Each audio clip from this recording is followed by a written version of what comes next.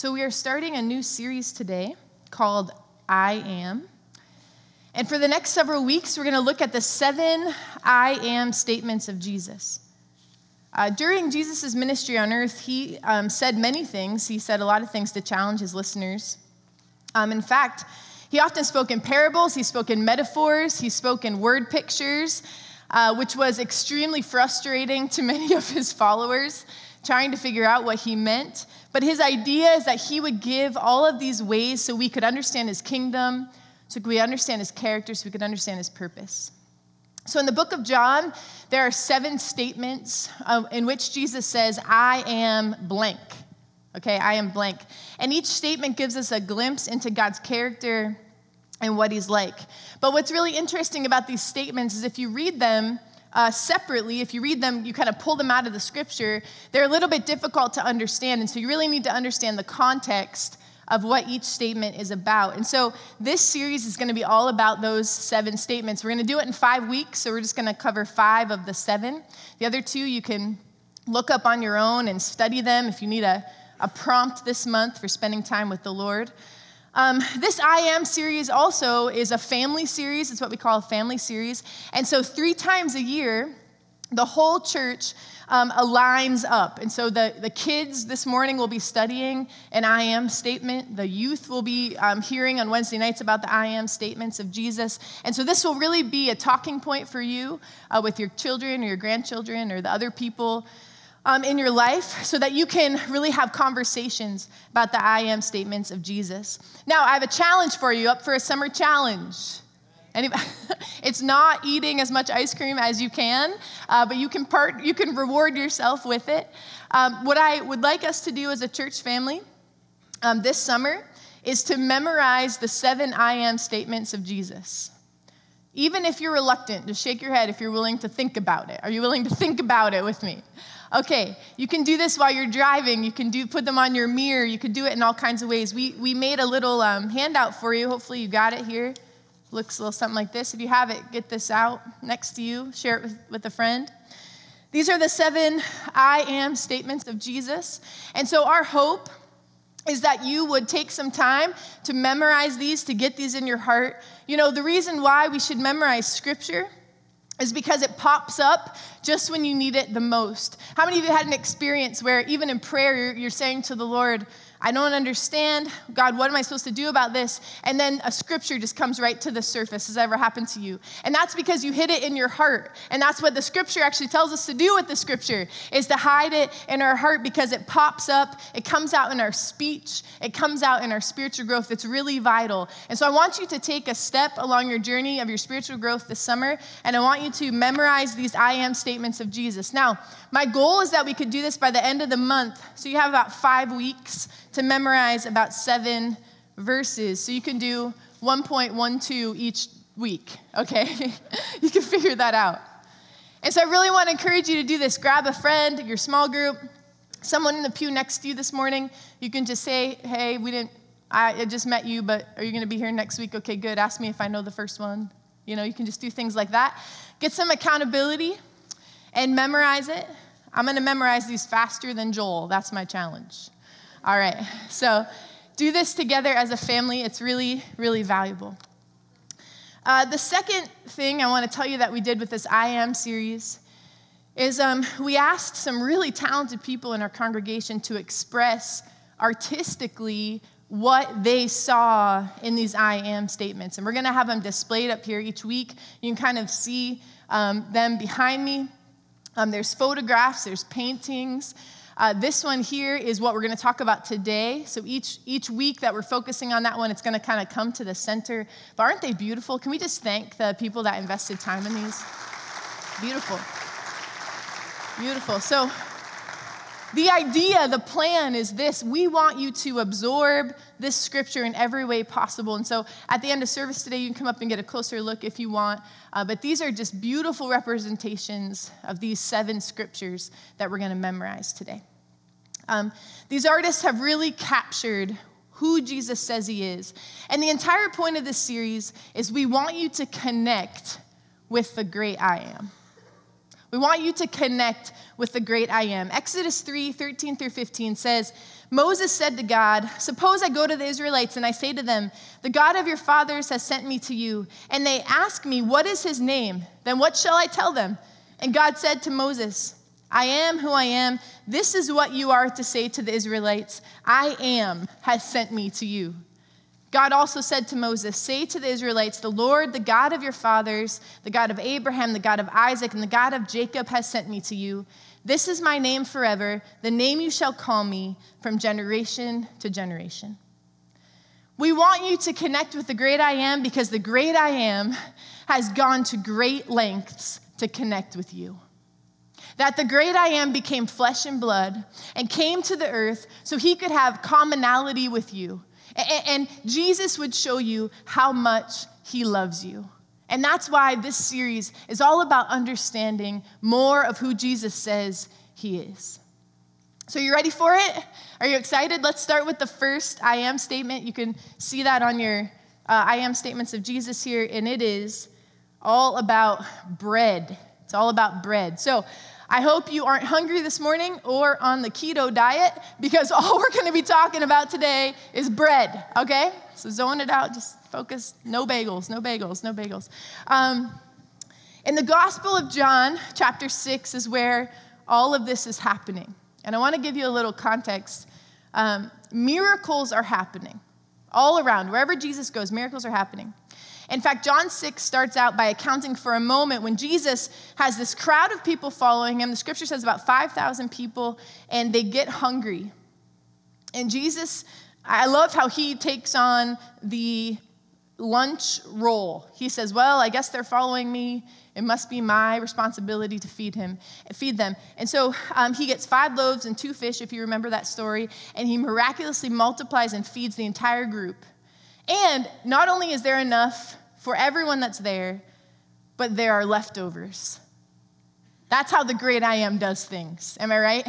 That he not only gives you what you need, but even more than what you need. And so the evening comes in John chapter 6, and these disciples who just administrated this miracle, they get in a boat, but the strong wind kicks up, and Jesus comes to them miraculously walking on the water, and Jesus gets in their boat, and they get to the shore safely. So the crowd realizes in the morning, wait, Jesus isn't here anymore. We didn't get everything we needed from him. Let's go find him. And so they get in their boats and they follow him over to the other side. And when they get to Jesus, they say to him, Jesus, hey, we need you again. Like, here we are. We're following you around. And the scripture records in John 6:26 that Jesus says to them, very truly I tell you, you are looking for me, not because you saw the signs I performed, but because you ate the loaves and had your fill. Do not work for food that spoils, but for food that endures to eternal life, which the Son of Man will give you, for on him God the Father has placed his seal of approval. So Jesus had fed these physically hungry people. And he says, but listen, that is not the reason. You are not coming back to me because I filled this very practical need. You are coming back to me because I am satisfying a spiritual hunger. And basically, every human being created by God has an inborn hunger. This hunger can often be mistaken for other things. It can often be chased after and satisfied by other things. But we are each born with a hunger for food that doesn't spoil and food that endures eternal life. And so what Jesus is saying is, you are chasing me down because you want more than bread and more than all the miracles that you want. I'll do the miracles. I'm capable of doing the miracles, but that's not what you want. What you want is bread that will never, ever expire, bread that doesn't spoil. And so Jesus says, listen, don't work all your life so you can feed your physical hunger. He says, work to feed your spiritual hunger, because ultimately, whether you recognize it or not, that's what you're hungry for. And I think even in our day and age right now, it's so easy to get out of balance with this focus. It's so easy for us to have this kind of natural mindset and natural drive. In fact, just think about the breakdown of your week right now. or maybe what you have planned for the week to come. How much of it do you spend working for bread that will only satisfy your tangible need? How much of your week this week is planned that you will have to work, you will have to put hours in so that you can meet all of your practical needs? We get caught up in this cycle so often. We work so we can pay for the car we have so we can drive it to work.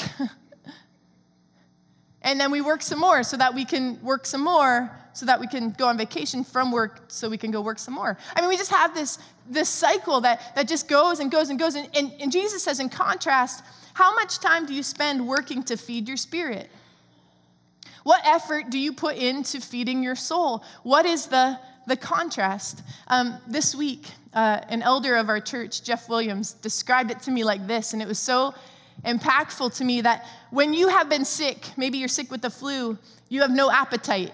You don't even want bread, which is rare for me, okay? I'll always take it. And your appetite is zapped, your energy is zapped, and as your appetite returns and you start getting hungry again, you realize that you're getting better. That's actually a sign that you're getting better. And he said, as he's driving home from work in the evening and feeling really hungry for one of Tracy's good home-cooked meals, he knows that his health has returned, that is an indicator for him. And that's how God created us. If we're hungry for food, it's a sign of a good, healthy body. And so that is with our spiritual life. If we don't have a consistent daily appetite or hunger for the great I am, then something is out of balance. And that's what the scripture is saying. Jesus says, I want you to work and be hungry for the things of the kingdom of God, because that is the only satisfaction you will find, and that is the sign of great health spiritually. In fact, if you're hungry, you're healthy. If you're hungry, you're healthy. If you have not experienced the hunger for understanding who Jesus is, for the Holy Spirit, for the presence of God, that is perhaps a sign to you that something is out of balance, that you are not healthy spiritually.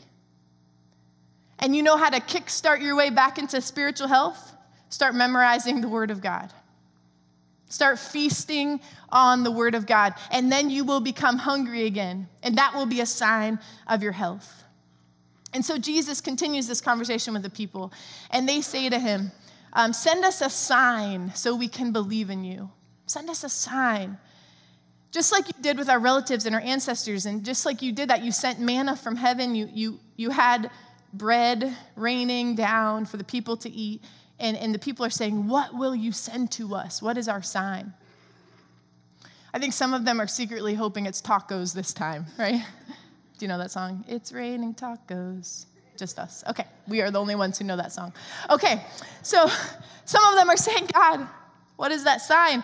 And so verse 32, Jesus says, very truly I tell you, it's not Moses who has given you the bread from heaven, but it is my Father who gives you the true bread from heaven. For the bread of God is the bread that comes down from heaven and gives life to the world. It's as if Jesus is thinking, they're still not getting it. How much more clear can I say this? It's not about the sign. It's not about the miracle. It's not about the physical need that was met. It's about something bigger than that. It's about something greater than that. It's the true bread, the real version. Not even the thing that goes before the bread to show you that the real bread is coming. The kind of bread gives life to the world. And the crowd was chasing after him because he did this miracle for these people, and they were thinking, that's our king. Let's have him be our king. He gives us everything we need. He feeds our bellies. He keeps our bellies full. He will be so useful to us. When we ask him for something, he'll provide for it. But Jesus is coming, and he's undoing that thinking. And he is teaching the crowd that he is not a genie lamp that contains wishes. That he is not the person that we just come to and say, okay, I have this need. I'll put in a work order. In 3 days, I'll have what I need. He is not meant to just be useful. Jesus is not just the person that provides the bread. He says, I am the bread.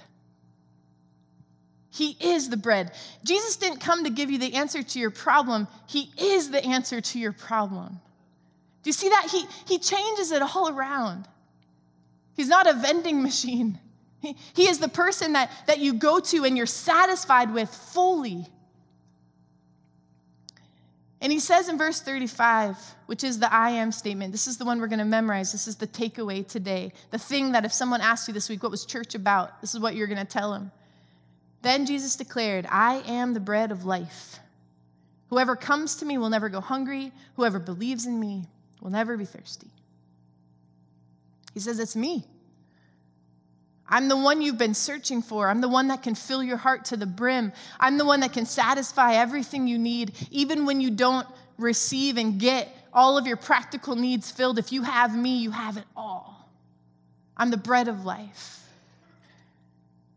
So Jesus uses three things in John chapter 6 to show us that he is our source, that he is our bread of life, that he's more than enough. And we're just going to talk about these three things briefly this morning. And the three things are he uses baskets, boats, and bread. He uses baskets, boats, and bread. Those are the three things that he uses in John 6. And so let's look briefly again in the miracle story of Jesus, who's feeding the 5,000 on a hill with 5 loaves of bread and 2 fish. And he actually, if you read the story, he ends, he feeds all the people, and then he says, okay, disciples, go collect the leftovers. And the scripture says that they had 12 baskets full of leftovers. How many disciples were there? 12. So each disciple had their basket of leftovers. And Jesus is showing, I really believe in this passage, that when you join in his purpose, when you lock arms with Jesus, when you join in the ministry, when you're on God's team, that there will always be enough for you. And that he knows your need in detail. He knows if you like wheat or rye or sourdough or that gross poppy seed flavor. He knows what you like. And I don't know, this is just me thinking, but perhaps that those 12 baskets that the disciples ended up with, they were looking and they're thinking, Asiago cheese. I got it. How did you know? Because God knew every perfect thing. God knew our need. In fact, God knows our need far clearer than we do. So many times. And the bread of life, the great I am, says there will be a basket for you, and it will have exactly what you need for today. And there will be a basket for tomorrow, and there will be a basket for the next day, and all the patience and all the courage and all the purpose that you need for each day is packed in the basket, even when you decide to give it all away. Because you are participating and partnering with God in the miracles that he's doing, but yet there were 12 baskets left over. The great I am, the bread of life, supplies all our needs according to the riches of glory in Jesus Christ. So these same disciples, they eat from their baskets. They enjoy their lunch. We're not sure what they're processing, if they're understanding, but they get in a boat. And the scripture says they're 3 miles away from the shore. And they're afraid they're going to drown because a storm had come and made the waters very rough. And I can imagine they're probably wondering if the same concept they just learned with the basket works in a boat. And they're panicking. Will Jesus show up? He's nowhere to be found. Will he help us? Will he come to our aid in the middle of this storm, in the middle of this situation? Because there was enough left over on the hill with the basket and the bread, but does it work the same in the boat? And maybe that's what you're thinking today. Will Jesus show up? Will he help me? Because I've been waiting a long time. And the situation just keeps getting more complicated, and my heart is heavy, and I'm tired, and I didn't expect this right now. And Jesus, will you help me? Because I know you've helped me before, but will you rescue me from this trial? Will you take away these feelings that overwhelm me? I've prayed every day for months, God, and they're still there. Will you provide the resources that I need? Will you show me what my life is supposed to be about? Because I've walked through every door I felt like you showed me, and I'm still not where I thought I would be. If it happened with the baskets, will it happen in this boat? In the scripture, the moment the waves are just slopping over the side of the boat, the moment that they're just not even sure if Jesus will come to their aid, he comes walking on the water and he gets in the boat. And literally in the scripture, the story's over. All it says is they landed on shore safely. It didn't say the storm died down. It didn't say Peter puked over the side. It didn't say that they had a worship service. All it says is Jesus got in the boat and the story's over. The bread of life shows up. The great I am enters the scene. And actually, it doesn't even matter what happened next. They got to the shore safely. And when I read that scripture this week, it struck out to me so clearly that this part of John 6 is not a story about getting people out of the storm. It's not a story about how God takes us out and rescues us from difficult situations. This is a story about getting Jesus in the boat. This is so much less about getting out of the storm and so much more about getting Jesus in the boat. And what I believe Jesus is showing us here is that you have your boat, you have your issues, you have your family issues and your church issues and your health issues, and you have storms and you have hungers and you have complications, and life is trickier than you expected, and adulthood is harder than you imagined, and you have this boat, and you're constantly trying to ask Jesus to just calm the storm and get you out of the storm. But Jesus' ultimate goal is not to be useful and not to just get you out of the storm. What your primary focus should be is, how do you get Jesus in your boat? How do you get Jesus in your issues? How do you get Jesus in the middle of that family situation? How do you get Jesus in the middle of your financial strain? How do you get Jesus surrounding your battles? Who are you trusting? And how can you get Jesus inside your boat that then continues to be in the storm? But if you have the bread of life, you'll have everything you need. Jesus uses baskets, he uses boats. And lastly, Jesus uses bread to show us that he is all satisfying, that he is a never-ending supply of what we need. So I want to read in John 6, 53 through 56. Jesus says, "Very truly I tell you, unless you eat the flesh of the Son of Man and drink his blood, you have no life in you. Whoever eats my flesh and drinks my blood has eternal life, and I will raise them up on the last day. For my flesh is real food, and my blood is real drink. Whoever eats my flesh and drinks my blood remains in me, and I in them." So some of the people that were hearing Jesus say this misunderstood it. In fact, they thought he was literally asking them to eat his flesh and drink his blood. And they were a little bit creeped out by that, rightly so. But that wasn't what Jesus was saying. Jesus is speaking in metaphors and parables. He's trying to get us to understand differently. And Jesus says, eating is believing, drinking is believing. He promises eternal life to those who believe in him. And he asks us to believe that his death, the breaking of his body and the spilling of his blood, pays in full the penalty for our sin. And that his perfect righteousness is freely given to us in exchange for our unrighteousness. And believing these things is how we eat Jesus' flesh. Believing these things is how we drink Jesus' blood. It is not literal. The work of God is believing. In fact, earlier in the passage in John 6, Jesus says this, 6:29, I want to show you. Jesus answered them, "The work of God is this, to believe in the one he has sent us." That is the work of God. This eating of the flesh, this drinking of his blood, it is believing that Christ did this for us on the cross. I'm going to teach this a little bit more, but I'm going to ask right now for the service host to go prepare the Lord's Supper, because we're going to take that together in response today.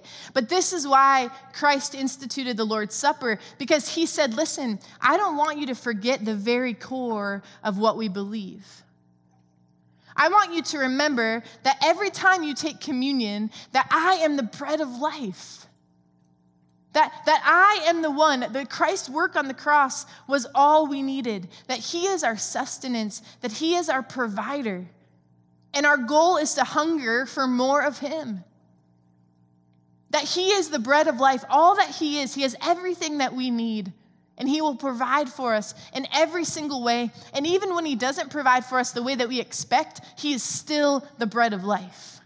And he is still the most all-satisfying person. So we're going to have communion today as a church family, just in response to this scripture. And you guys can come on down and begin to distribute. When you get the elements, would you please just hold the bread and the juice? We're going to take it together here at the end. Pastor Quint's going to play a little bit just as we distribute this morning. But would you stay in this attitude of holiness right now as things are distributed, and begin to think about the way that God provided for the baskets, the way that God provided in the boat, and now the way that God provides in the bread.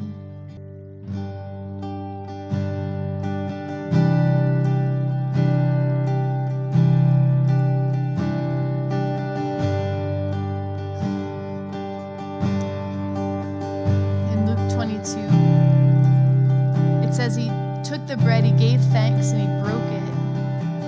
And he gave it to them, saying, "This is my body, given for you. Do this in remembrance of me." And in the same way, after the supper, he took the cup, saying, "This is the cup of the new covenant in my blood, which is poured out for you." And today we do this act of communion to understand that Jesus is the bread of life.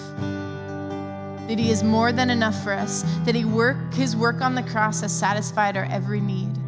And I really want to, as we take this communion this morning, to just pray, remember what Christ did, and pray that God would help us hunger for him. That God would give us this incredibly deep hunger for the bread of life, and for nothing else and for no one else, but this incredible deep hunger for him. So would you take the bread and the juice, and let's partake together and just pray for more of a hunger as you do so.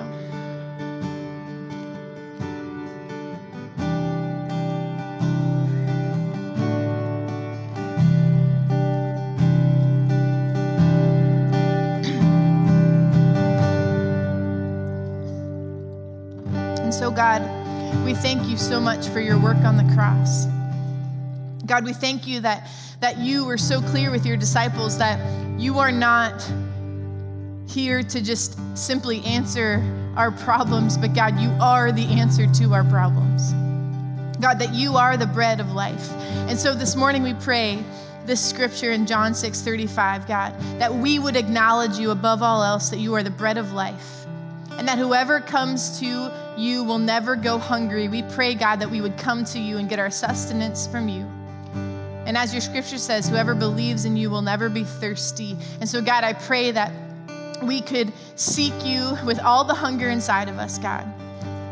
That you would create in us this hunger to show that we're healthy, that spiritually we're healthy, Father God. And that we would have this moment in our spiritual lives that just compel us to get more serious about you, Father God, to work more for bread that doesn't spoil than bread that does.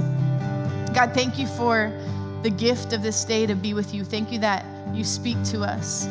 We pray, Holy Spirit, that you would help us leave here changed. Help us leave here remembering what you did for us on the cross. And God, it's in your holy name we pray. Amen.